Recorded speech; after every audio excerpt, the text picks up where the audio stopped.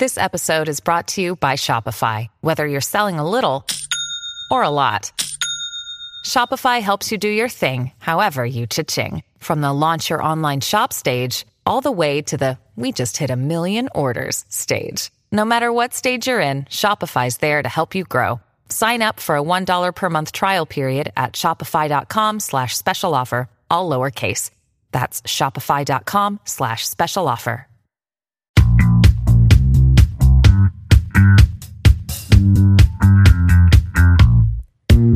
Welcome to Cup of Cubby Blue. We should be at Cubs convention, but we aren't.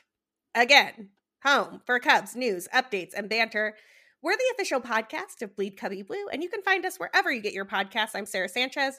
I write about the Cubs and baseball, or maybe no baseball, whatever's going on these days at Bleed Cubby Blue. Andy is off today, but we're thrilled to be joined by, basically just like our latest co-host who's here all the time now, friend of the show, Danny Rocket from the Sun Ranto podcast. How's it going, Danny? Hey-o! Well, I'm missing CubsCon tonight. I walked around Wrigley today, and I felt a little sad knowing I wasn't going to see you and Crawley and Brett Taylor and Evan Altman and all the usual suspects at Lizzie McNeil's tonight as we party down and talk Cubs and enjoy each other. But hey, at least, it looks like the Cubs made a good decision canceling it this year because let's face it, it's not looking good out there right now. So, but I do miss everybody, and you're right. We should be there. We should be partying together, and there should be a baseball season coming up, but we're not sure about that either. Yeah, we're definitely going to get into whether or not there should be a baseball season. I was just thinking about the fact that we should all be at Lizzie McNeil's. We should all be totally wasted by this point. I mean, it should be really the part of the night where we're just getting ready and getting into our own before somebody embarrasses themselves. It would not be me, by the way. It would be somebody else. It's 7:15 p.m. right now, so we wouldn't be totally wasted yet, but we'd be a couple pops in, getting ready to welcome Tom Ricketts to the stage as we do at CubsCon. Okay, to be clear, some of our friends would be wasted, but we'll let the listeners at home guess who those friends would be. I may or may not have a flask on me usually at CubsCon, so. Danny and I would be sober until later, but everybody else, no, I'm just kidding. Have work to do. Seriously, definitely missing everyone. Wish we were at CubsCon with the frozen river and all that jazz, but we are not. We're not at CubsCon for two reasons. As Danny alluded, the Omicron surge probably would have canceled CubsCon anyway, but the original reason that we're not at CubsCon is because there is an MLB lockout still going on. I'm calling it Rob Manfred's lockout. I'm gonna do some branding here. It is Rob Manfred's lockout. He owns it. I'm so annoyed at the fact that every time I turn around, there's like nothing happening. Although they did talk Thursday, and we'll get into what those discussions did not result in a second. Can we all just admit that Manfred's whole line about how the lockout would speed up negotiations is just a lie? It has sped up nothing. There's been one substantive conversation on economic issues since December 1st. It is January 14th. Get it together. And it lasted an hour, the reports say. And it's like one of those things. It's like, couldn't this have been an email? Like, I understand it didn't seem like a serious offer. Like, it's the same as we knew before. Players want 5 years. Owners want to keep it at 6 years until somebody's a free agent. The 30-year-old thing it's like a non-starter for the owners. So they just keep coming up to each other and telling each other what they want again. And it's the same thing as before. And then there's no movement. And I understand what Manfred means by the lockout will maybe put pressure on people to be like, this is serious. We have to do this. But at the same time, you have to negotiation is giving up something to get something. And it doesn't seem like that's happening. Like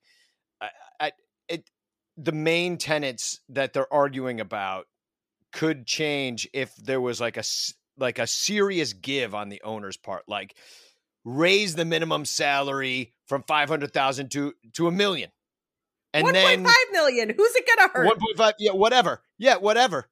Just do that and then have a salary floor. Try to prevent tanking. Like, do a huge give and then say, but 5 years. And then maybe they go for it. I don't know. But either way, you can't just come back to the table with the same old crap you said the last time and expect a different result. It's absolute insanity. And now they're going to wait till the last possible minute till they start to. And they've run the numbers. They know how much they're losing per day and how much spring training is worth and how much they can pack a season together. They've already run the numbers. So I don't, and the players probably haven't as much as the owners have because they're the ones that own the quants. But it's frustrating as a fan, and I know we're on team player because we cheer them and we don't cheer owners when they come to the park, but it's frustrating as a fan to see there be no movement at all and like really no hope of movement. So I'll let you respond to. I'm ranting. It's so early in the show. I'm already on a rant. It's okay. The rants are going to come fast and furious. I want to break down this MLB proposal a little bit. Jeff Passan has a pretty good article on this. And look, some of these things are not contentious. For example, the players want there to be a universal DH. They've wanted there to be a universal DH for a while because it means there are more opportunities for guys who are good at hitting, but maybe less good at defense to go out and get a job. It's more roster spots. It's more money, right? The only reason we don't have a universal DH in the major leagues right now is because MLB has been holding on to that carrot so they could use it in these negotiations and say, look, we gave you something that you wanted. It's something they've been sitting on. Expanded playoffs is kind of similar. The players don't want too many teams in. The owners would like more. This is all about negotiating posture to try to figure out, hey, at what cutoff point is good enough to get into the postseason? I think we all just saw from the Atlanta Braves what happens when a team that can hover around 500 for the vast majority of the season gets hot at the right moment and wins the World Series. I don't know that I love that. I don't love the idea that you can just kind of stitch together an 84-win team and get hot in October, but who knows? That's probably a better path for the Cubs to win a World Series in the next couple of years than anything else. So maybe I am on board for that, at least in the short term. None of those types of problems are the thing that is holding up the possibility for an MLB season. What's holding up the possibility for an MLB season is the core economics of the sport. What Danny talked about earlier. How much are we paying players who make the league minimum? How many years do they have before they get to arbitration? What happens to those Super 2 players that get called up like on the precise right day to make sure that they don't get a full year of service time for all of the work that they do in a given season? And what happens with free agency? Are you a free agent after 5 seasons? Are you a free agent after 6 seasons? I find it sort of incredible that Randy Arozarena has been playing in this league forever and he was Rookie of the Year eligible last year. Like the way that MLB counts some of this stuff is just sort of Frank bananas. Schwindel got votes. I mean, it's Patrick Wisdom. They're all in their 30s, so they're using that situation to their advantage. The owners are, and why wouldn't you? And they're always looking for the inefficiency by where they can maximize their profits. Totally, because baseball is a capitalist game, and as we've talked about on this podcast before, to be a Major League Baseball team owner, you have to be one of the most extreme of all the extreme capitalists. That is how you got the billions of dollars that allowed you to afford the team, which brings me to why I just find the owner's position on this so incredulous. The idea that because a team exists in Tampa Bay or St. Louis or Kansas City or Pittsburgh, that somehow fundamentally precludes the Pirates or the Royals from signing franchise players and free agents is asinine and a lie. It's BS. It's not true. Well, look at the Pirates, and that's the example that most Cub fans will be familiar with because we faced them in the wild card in 2015. They made the postseason by making the wild card game those couple times, and then they had a decent team. They had all that pitching, and they just ended up being the farm team for like the Astros and like the rest of the league. And if they had signed even a couple of those players built around them, they could have stayed at the top at least a little bit longer with the players they had. These were not. And they traded these guys not before they were reaching the end of their contracts and the end of their control by the Pirates. They traded them after just a couple of years of that, and they would let them go, not even like a last minute trade like we saw with the Cubs last year, where it's like everybody was expiring within the next 3 months and they're gone. The Pirates were doing that even earlier. So the owners are arguing that if they've got to give players 5 years instead of 6 years, that now these poor small market teams aren't going to be able to retain these players for more than a couple years, and then they're gone. Well, that's what they're doing anyway under current rules. The Rays too. The Rays, the Pirates, these small market teams that have found this efficiency were like, well, we'll make a go at it with a bunch of rookies, and if it doesn't work out, we're going to trade them after 2-3 years, and they'll be off for more prospects, and we'll keep loading the farm up, and they just keep that cycle going. And so it's in practice, it's already what the owners say they're trying to avoid happening is already happening. So I don't want to hear it because it's like I feel like I'm getting gaslighted by these guys. They're like, well, we want to prevent this. I'm like, but you do that. What are you talking about? And I want to get to the flip side of this, because you're absolutely right. The Pirates already did this. We watched it happen. Like Starling Marte gone, Andrew McCutchen gone, like Garrett Cole gone, like all of these players gone, right? Like Glass now. Remember when Glass now was a Pirate? Like that was a thing, gone. The Pirates are one thing. They trade all their talent. But there are contracts that exist that show these small market and mid-market teams signing franchise player. Sal Perez has a 4-year contract where he's making $18.5 million AAV with an option for a 5th year, yada, yada. By the way, he was worth every penny of that contract, and the Cubs should use it as a model to sign Wilson Contreras tomorrow. The second the lockout ends, the Cubs should offer the Sal Perez deal to Wilson Contreras, and that should just be a done deal, and we should never talk about trading Wilson Contreras ever again, but that's another podcast. There are deals that disprove the thesis of the idea that these teams cannot afford these contracts. The Rays just extended Wander Franco. The Rays are the team constantly saying they don't have the money to do any of this.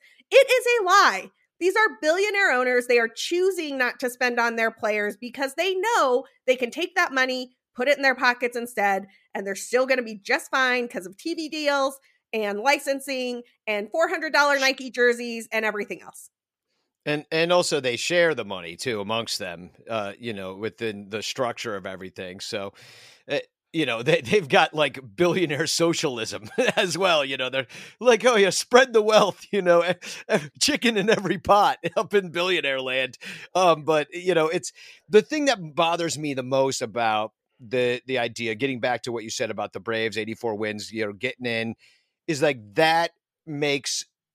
And I don't know, maybe I would rather a more competitive, evenly balanced major leagues that would be something to achieve, like in 2015 with the Pirates and the Cardinals, like 97 wins was good enough for third place at a second wild card for the Cubs.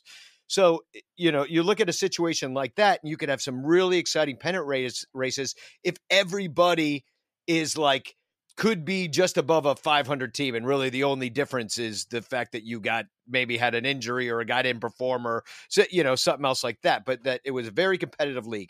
I think that would be way better than what we have now, which is powerhouses and tanking. So you have the Los Angeles Dodgers spending $300 million, and they're going to try to get every win they can out of that division. They needed it last year. They needed 105 wins just to win the division.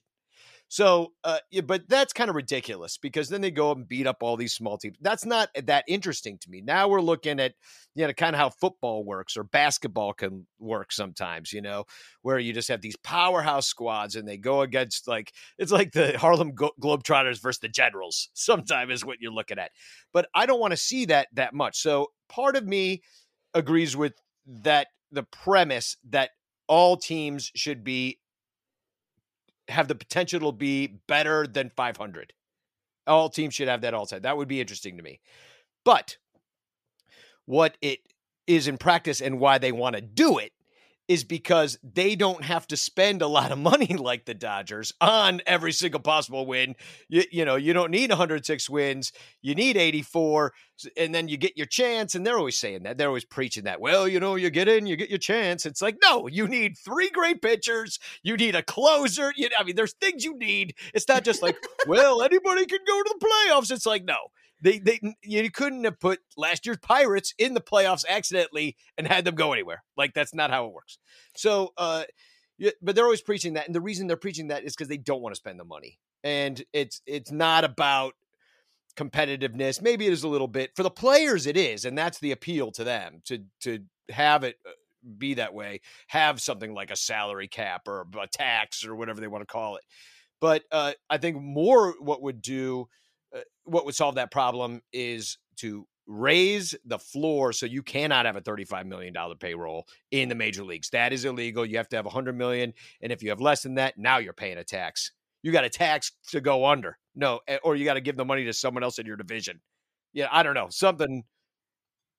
I just think they should lose revenue sharing dollars if they don't hit a certain amount of spending. Like, if you didn't spend $100 million on your team, and yes, I think the salary floor should be $100 million. You all figure out how to make that work. I think if you own a Major League Baseball team, you can spend $100 million on that roster. That's the floor. If you don't hit it for some reason, you lose the revenue sharing money. You lose something. You lose a draft pick. You lose something. I don't know, something that matters to these owners. Because right now what they want to do is say, we would like a situation where we can game the cheapest scenario possible.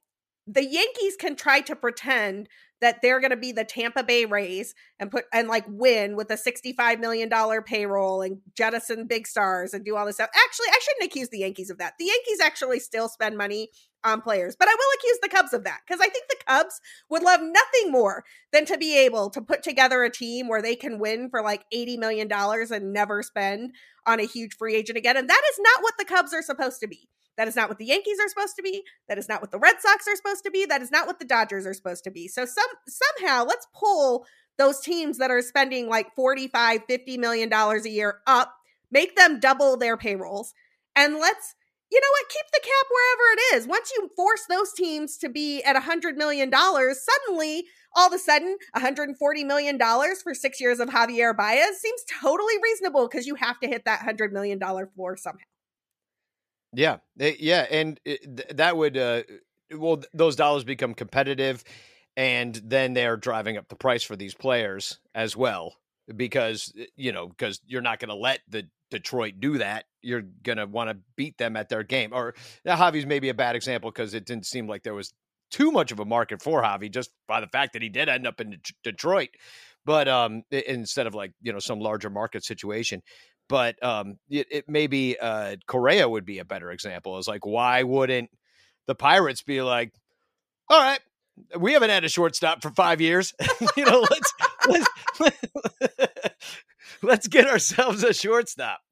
I think they had pitchers playing shortstop at some point last year. The last Pirate shortstop. I don't know. Sean Rodriguez? Does Sean Rodriguez count? He was more of a second baseman, right? They have always had a second baseman at short, it seems. They bananas. Yeah. Yeah. So, I mean, but what I'm saying is, like, then the Pirates could be like, well, we got to spend $100 million every single year. Let's get this guy Correa in here. We can get butts in the seats in the ballpark. That'll, they're all doing their calculations. They're going to figure it out. But, the economics of the game, I think, have fundamentally changed for everybody.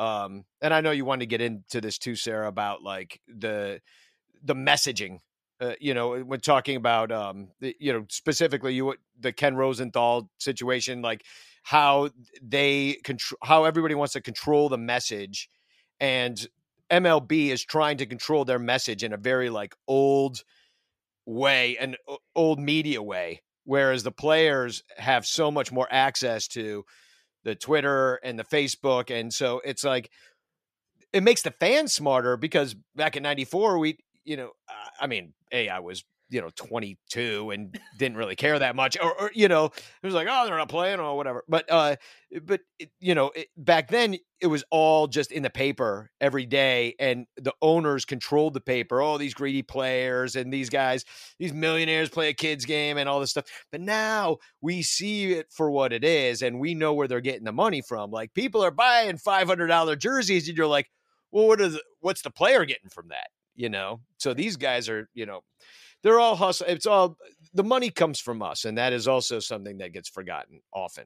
It comes from you and me, our cable bill, our internet bill, our, wardrobe bill, our hat bill, I am wearing an overpriced W hoodie that is one of my favorite zip-up hoodies in the world. So I'm not complaining that I bought this at all. I bought it the second it came out. But yeah, I've given the Cubs my fair share of cash for them to pay some players. And I would like them to extend Wilson Contreras in return. I think that is not too much to ask. I did want to talk about the Rosenthal thing, though, because I think it's illustrative of a couple of problems that we're seeing as these negotiations. I don't even know. I would say they're like ongoing, but it sort of seems like they're not really happening. They're just like, there's a deadline out there and they'll deal with it at some point in time.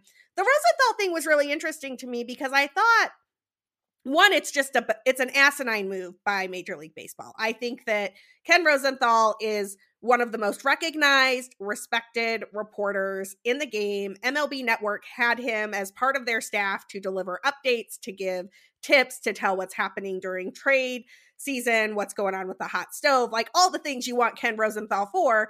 And to non-renew his contract because he dared to criticize Rob Manfred, who last time I checked was getting booed every single time he came to the microphone at the draft. Every time. Like, it was incredible watching Rob Manfred. He got booed more than Tom Ricketts got booed over the Marquee decision. And that is saying a lot. Shout out to the time Tom Ricketts told us that we would not be booing him anymore. We're still booing you, Tom. Get some extensions done. I think that MLB Network and MLB by proxy has shown they are only interested in carping for the owners, carping for the game, no criticism of Rob Manfred. It's petty, it's small, and it shows why the players don't trust them to offer a fair deal, right? Like, who the players trust? The players trust Ken Rosenthal. The players give interviews to Ken Rosenthal. They give him tips. They tell him things because they know he's a journalist with integrity who will tell their story in a way that reflects the love of the game and respect of them as human beings. And you know who they don't trust to do that? Rob Manfred. So MLB is just telling on themselves by doing things like this. It is illustrative of all of the problems that are, in my opinion, going to at least delay spring training. And I hope it doesn't cost an entire MLB season, but I think that there is not going to be spring training games on my birthday as I was promised. Well, that's very sad. And it's also sad because, like, Ken Rosenthal, as you said, he's a trusted voice. And, like, the guy is just, like, a really nice, nerdy little man. Like, could there be anybody less threatening in the world than freaking Ken Rosenthal? He's got a bow tie, for God's sake. I mean, the man, he's, like, so not threatening. And then Rob Manfred can't handle it. Oh man, do you have thin skin, bro? Like, that is rough. If you're threatened by Ken Rosenthal, that you need to publicly, I guess, make an example of him. Be like, we will not tolerate this kind of insubordination in our organization, which is basically what he said. If you're not a mouthpiece for us and the owners and Major League Baseball, whatever message we're trying to put out there, then you're not one of us and you're either with us or against us and you're gone. So it makes no sense. Now, Ken Rosenthal, with all his inside information, can say whatever he wants because now he's not employed by those idiots. And so now he's like, I know the Athletic just got sold to the New York Times and stuff like that. But now Ken Rosenthal's like, doesn't have that kind of like devil on his shoulder, telling him not to, or the angel, I should say, don't say that, that would be wrong. Now Ken Rosenthal can spill the beans. Like, that was so dumb. You could have just kept paying him and he would have said every now and again something against you. And it would have made you look okay because you're like, oh, see, MLB Network, they're being fair about themselves. And what he said wasn't even that bad. It was about how the negotiations in 2020 sucked. Yeah, that piece was tame. I was reading through that piece and I was like, man, if this is what gets you blacklisted at MLB Network, I have no shot. Like I have been, I'm on a list somewhere, right? I think it was Craig Calcaterra in his Substack who said that he referred to MLB Network as Pravda. It was like literally Soviet tactics over there from Rob Manfred, who is the pettiest dictator in the world. And I think also the man in charge of whether we see baseball, unfortunately. Sorry, Danny, go ahead. No, I was going to agree. They're out of touch is all I was going to say. I was just going to add that, just they are so out of touch with reality and how people think about Rosenthal, how people think about MLB Network. Like nobody would have noticed if you just kept him on and gave him less jobs. Like nobody, you know what I mean? Like, I don't know. It was so thin skinned and Ken Rosenthal, like, he is, I wouldn't say he's not even the voice of baseball. Like there's lots of guys that are like Heyman. There's a bunch of people. I kind of lump them in my head. Rob Manfred firing him brought attention to this situation. I'm like, dude, just pay him. And he's mostly not going to say bad things about you. But there's like, no, we got to get Rosenthal out of here before this gets out of hand. I'm like, what? The man's in a bow tie. He's 4'6". Like, what is your problem? I did meet Ken Rosenthal once, and I have to confess that Ken Rosenthal is like 2 or 3 inches taller than me. And you're 4'2". I am not 4'2", but I am pretty short. You mentioned MLB being out of touch, and that's a really nice segue to our next topic before we go to a quick break, which is Hall of Fame balloting. The deadline for ballots to be turned in is next week. The announcement comes on the 25th. Am I right about that? Who got in, who got out? I think the 25th is the deadline. I could be wrong about when the announcement is. But as of this moment in time, according to Ryan Thibodeau, not Mr. Tibbs, the Hall of Fame tracker, which is outstanding. If you're not following him on Twitter, give him a follow. We would have 3 new electees to the Hall of Fame right now. I will caution that historically, these vote totals have always gone down when the non-public ballots get added. So me saying these totals right now just means that they're above the 75% mark on the Hall of Fame tracker. That does not necessarily mean them being in as a done deal. Right now, it would be David Ortiz leading the way with 83.7% of the vote. That seems pretty close to he will be a first ballot Hall of Famer, which then gets very interesting because Barry Bonds is currently sitting at 77.7% of the vote. And look, I watched Bonds pre-steroids and I watched Bonds post-steroids. He was a Hall of Famer before he did the juice, but he definitely juiced. Like it was pretty obvious to anyone watching. However, a Hall of Fame that doesn't have Barry Bonds but does have David Ortiz just seems bonkers to me. Like I can't even fathom it. Well, you got to put them all in now. And maybe this is like the test balloon and you can start putting some of them in, but some of them might drop off. Like I believe Sammy Sosa is in danger of dropping off. It's going to take like a veterans committee situation. Yep. And, that's just a shame to me. It's like they're just gatekeeping and really it's kind of like the Manfred situation. It's like now you have no credibility. Like I like the fact that they kept Santo out for so long, the fact that they kept Buck O'Neil out of the Hall of Fame, who just got put in by the Veterans Committee, and the fact that these guys have to be inducted posthumously it's pathetic. And I'm sick of their crap. I'll be honest about this. Like the Hall of Fame is really left a bad taste in my mouth recently. I'm sick of the steroids argument. You know what? The pitcher was on steroids. The hitter was on steroids. Like whatever, may the best steroids win. I don't care. I don't care. I really don't care anymore. Like I know a lot of people do. And kudos to you. Like it's cheating. It was absolutely cheating. Some guys did it, but the big guys did it. And why did they do it? They just wanted to recover from injuries and its wear and tear of the whole thing and the bright lights. And you know what? MLB made a butt ton of money on those guys doing steroids and doing 200 strikeouts a year and hitting the ball over the fence 60 times. So I don't want to hear it now when they want to gatekeep at the back end. And so I'm just done. I say put them all in, and And I don't know how I feel about Bonds. I hated him as a player. Like I appreciated him, but he was never on the Cubs. So I never wanted him up against our team, But if he gets in, he deserves to be there. I mean, you're right. He was a Hall of Famer before. But then you got to look at the other dudes like Clemens and there's a lot of guys, that probably should be in. According to the tracker, Clemens would be in right now too. He's at 76.5%. I think that is not quite high enough to push him back against the surge of votes that's probably going to pull him down a little bit. I just am more of the mind of, look, I get it. I understand why the writers vote for the Hall of Fame, and I understand why you have to be a BBWA member for 10 years to get that ballot. They don't want just anybody voting for the Hall of Fame. What would happen if Danny or I had votes to the Hall of Fame? Anybody knows it would be chaos. Nobody oh God, knows yeah, because I can't look like. Because I can't look up stats, nor have I ever watched these guys play the same amount of these other. I mean, that's my first problem with it at this point is who gets to pick.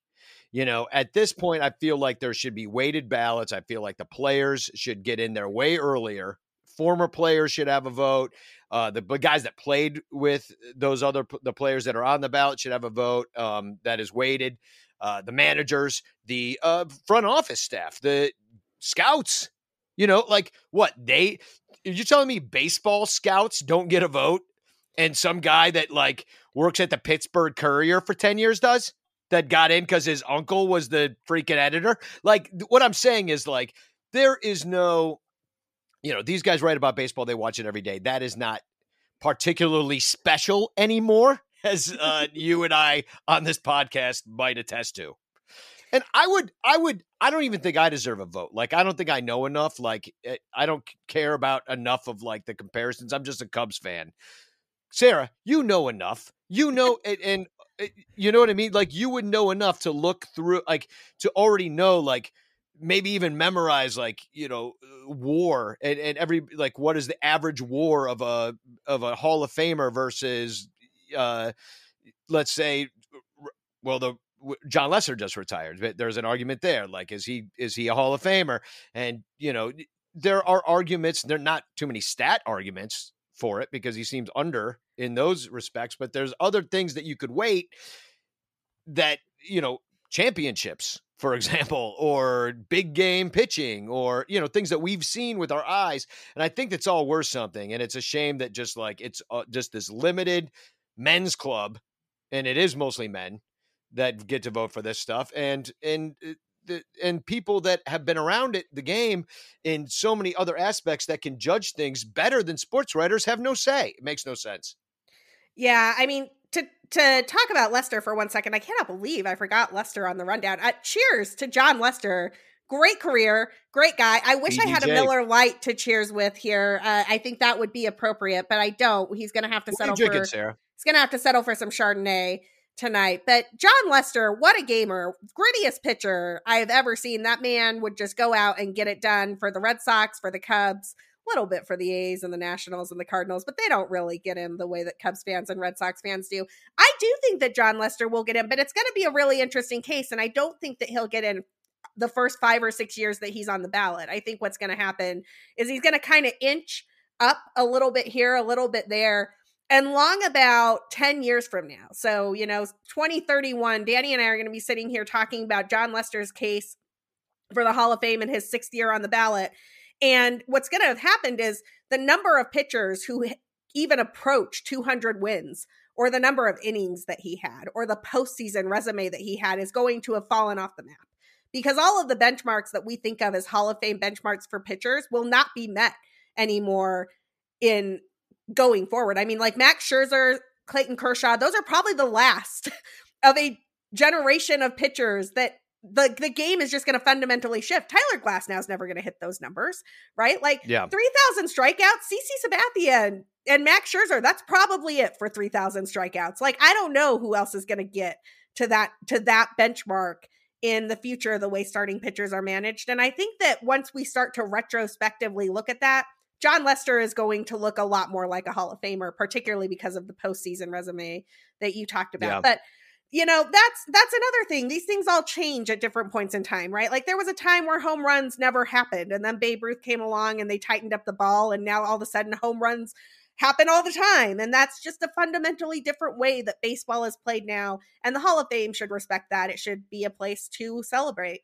the players who you cannot tell the story of the game of baseball without. And I think that that's a reason that Ortiz should be in there. It's probably a reason that Bonds should be in there too. And frankly, we're just going to have to get over this whole steroids thing. If Bonds goes in my humble opinion, as we talked about a couple of episodes ago, Sammy Sosa has to go in later. Yeah. By a veterans committee, but later.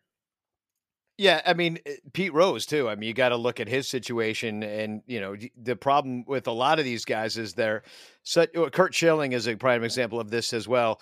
They're bad people. So they never can get close enough. Like, they try to do the redemption tour. It never works out because they always end up being themselves. And there's that aspect to it, too, is that you have to be the gentleman and, do the tour. And I could...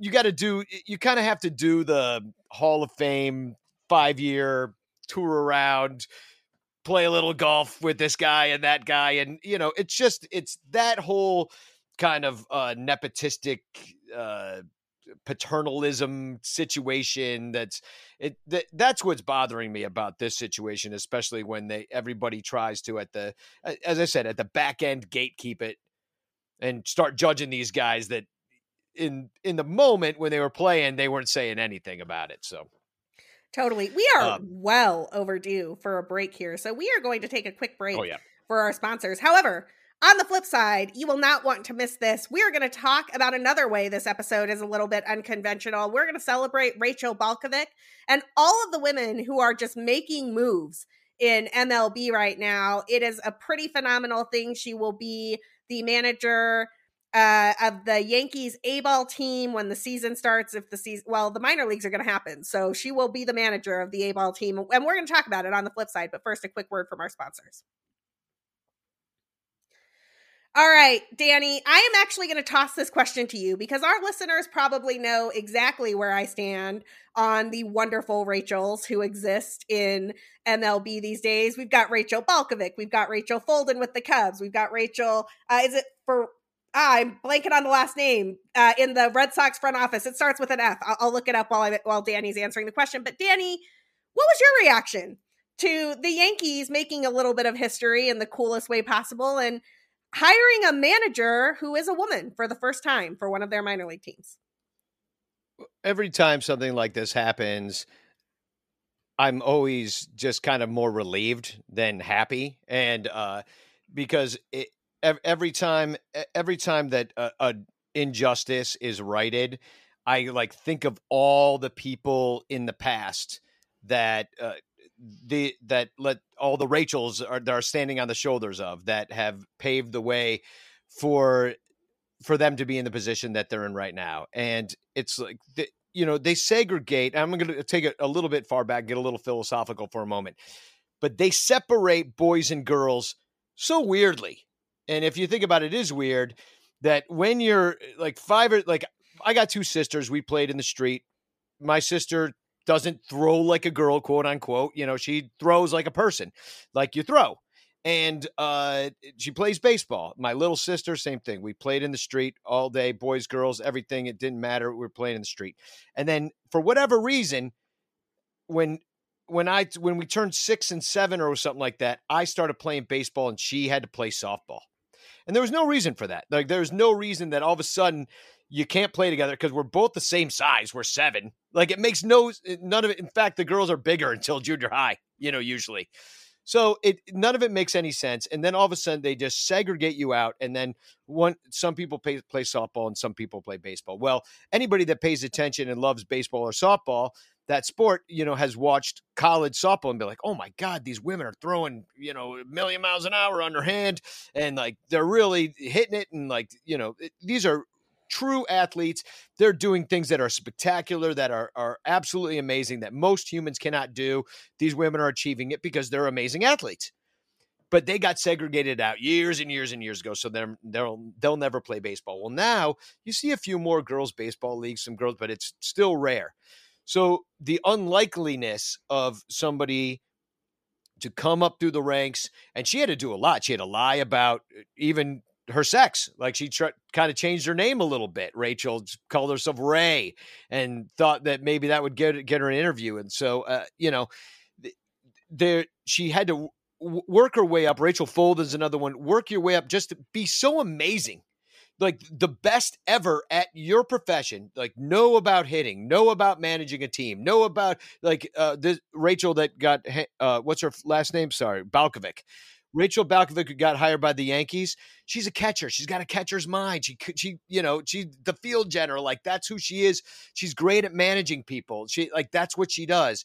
And now she's finally getting her shot, and it took her being the absolute greatest of all time at what she's doing to even get that job. Because I know that the Yankees aren't handing this out just to like be woke or something like that. Yankees don't run that way. This is not to like, oh, maybe more women will watch us. Like, no, this is the best person for the job. And I think it's incredible. And I hope to see more of it. I hope there's less segregation in the sport. Sarah, you yourself are a trailblazer, just having a podcast. And there's a lot more women that are getting chances because of new media, because the old media never hired them. You just had to be pretty girl on the sideline, and that's all you ever got to be.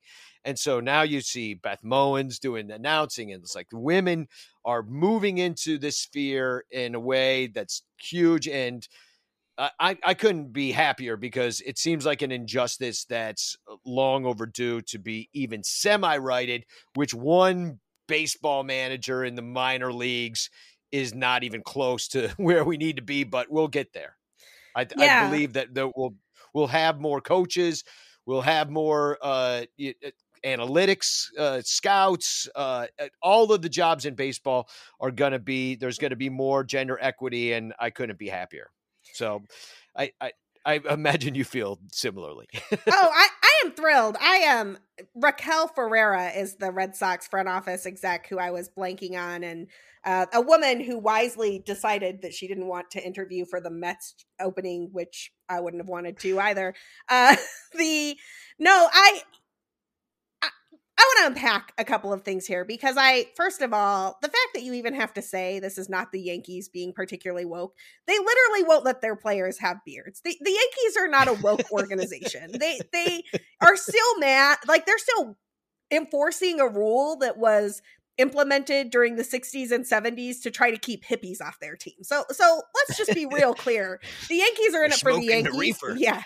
The Yankees are in it for the Yankees. They want a competitive edge, and that is it. I think it is incredible.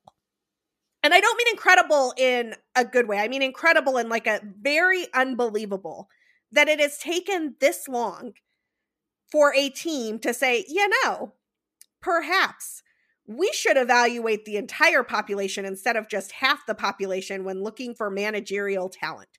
Because there's nothing particularly necessary about having played Major League Baseball that mandates you will be a good coach of a team, right? Like, Joe Madden was a minor league player. He became a manager. He worked his way through the system. He's a great manager. He's been the manager of the Rays and the Cubs and the Angels. He's a great manager. Did he play Major League Baseball? I think I'm right about this. Like, I don't recall. Maybe like 5 minutes. Like, I think he might have been in there for 5 minutes. Like, I know the famous ones are like Earl Weaver. I know like Connie Mack. Like, you got to go way back for guys. But a lot of them didn't have like huge careers. They were on teams and stuff like that. But were these women. Rachel Bolden was on a team, lots of teams. This is every day. She's a coach. I don't see the difference that you hit a softball, you hit a baseball. Like, Rachel Balkovic has a master's in kinesiology. Like, she knows how the body moves. That's what the job is. Like, she's trying to, and with all the technology, you're parsing that out. Like, what does this have to do with your gender? At this point, none of it. Totally. I just look, Madden played some A-ball. He did not play anything above A-ball. It is, and look, this is not a hit to Joe Madden. I think Joe Madden is a great manager, right? Like, I think Joe Madden did an awesome job as the manager of the Cubs. I'm forever grateful for that 2016 World Series. You can never take it away from us, no matter how hard you try. I just feel like the job is communicating, the job is motivating, the job is putting together the pieces, keeping players healthy, keeping them wanting to give it their all and do their best. There's a lot, longtime listeners of the show know that I spent a bunch of time as a national circuit debate coach.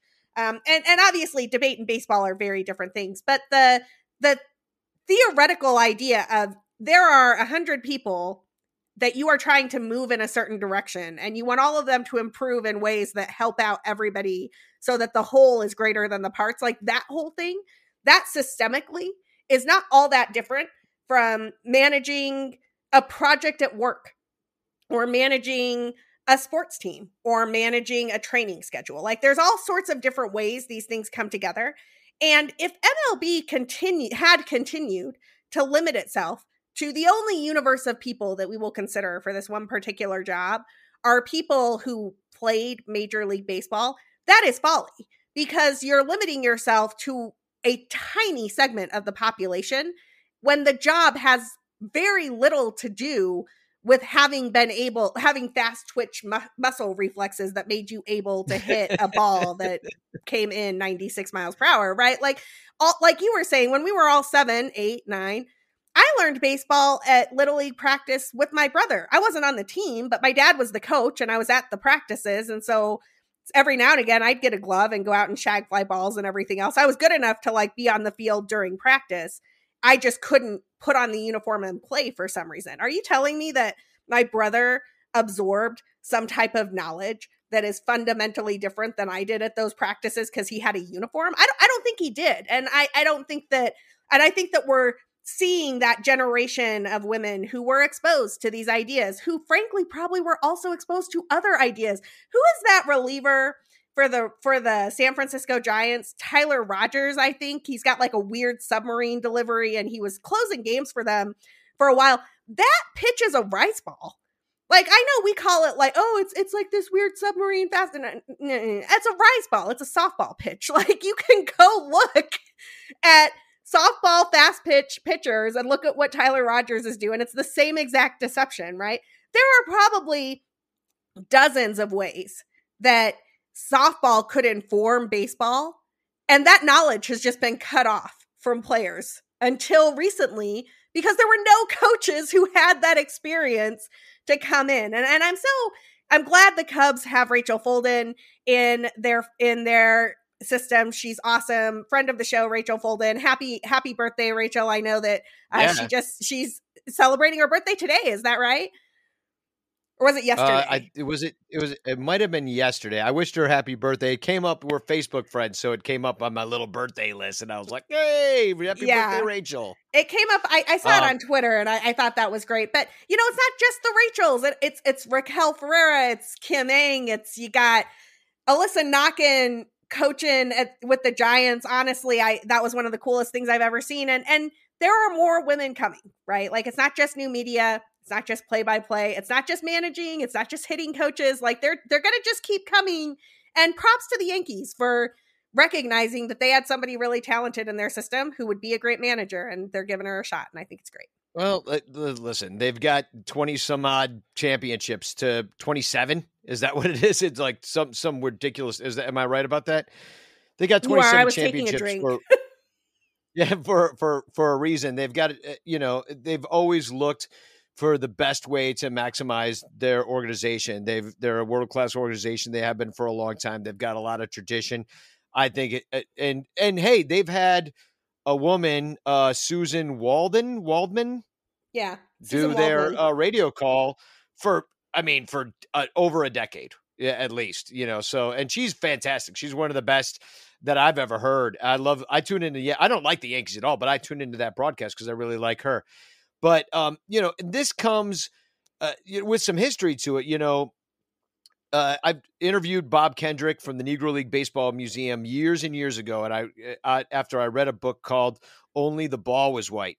And I forget if these women are featured in there, but the Negro Leagues also were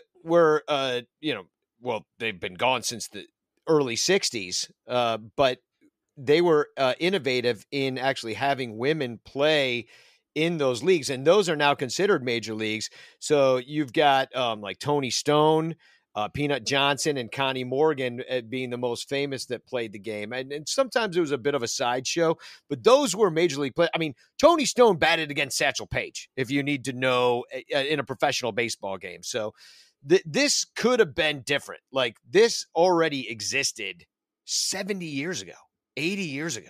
And now we're finally getting its due. This is 4 generations removed from when it already existed in another major league in the United States. So I just wanted to point that out.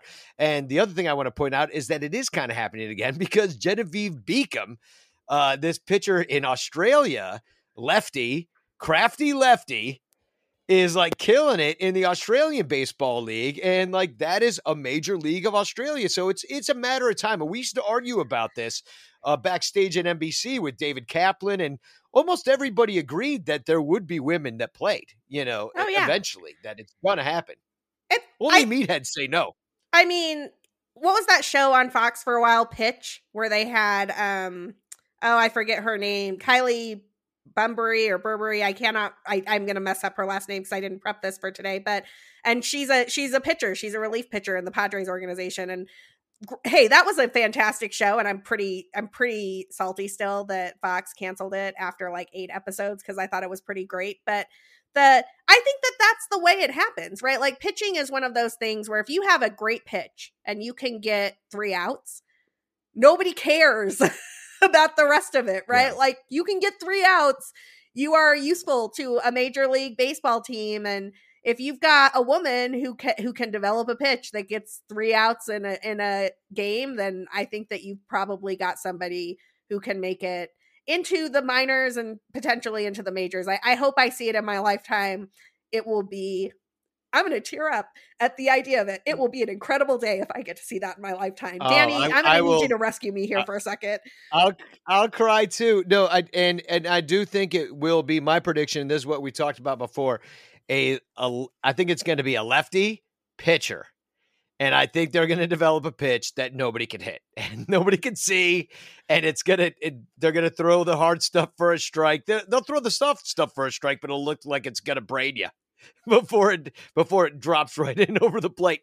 And, I think that's the way it's going to happen. And, there's a lot of, look at Kyle Hendricks now. He throws 88, but 88, 89.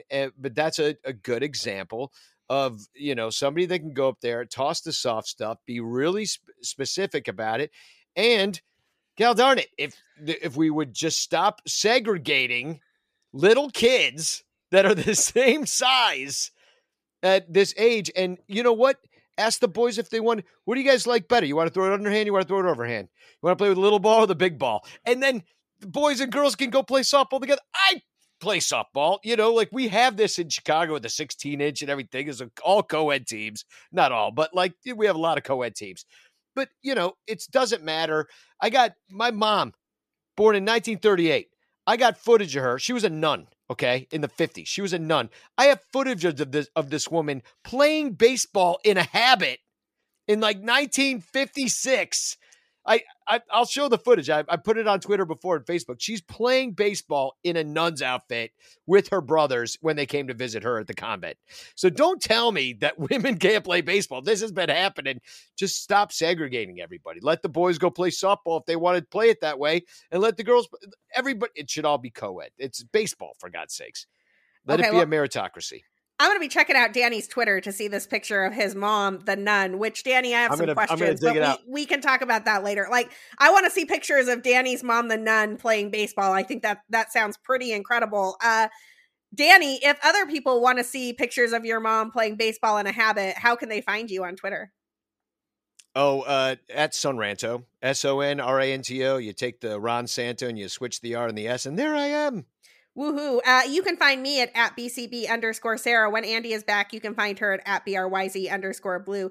You can find all of us at Cup of Cubby Blue, where we are coming back each week with news about baseball or not baseball, or when we can expect baseball, what's going on with the Hall of Fame, the lockout, and more, and where we are always celebrating every Rachel who's making it big in MLB. Until next time. Go, Rachel!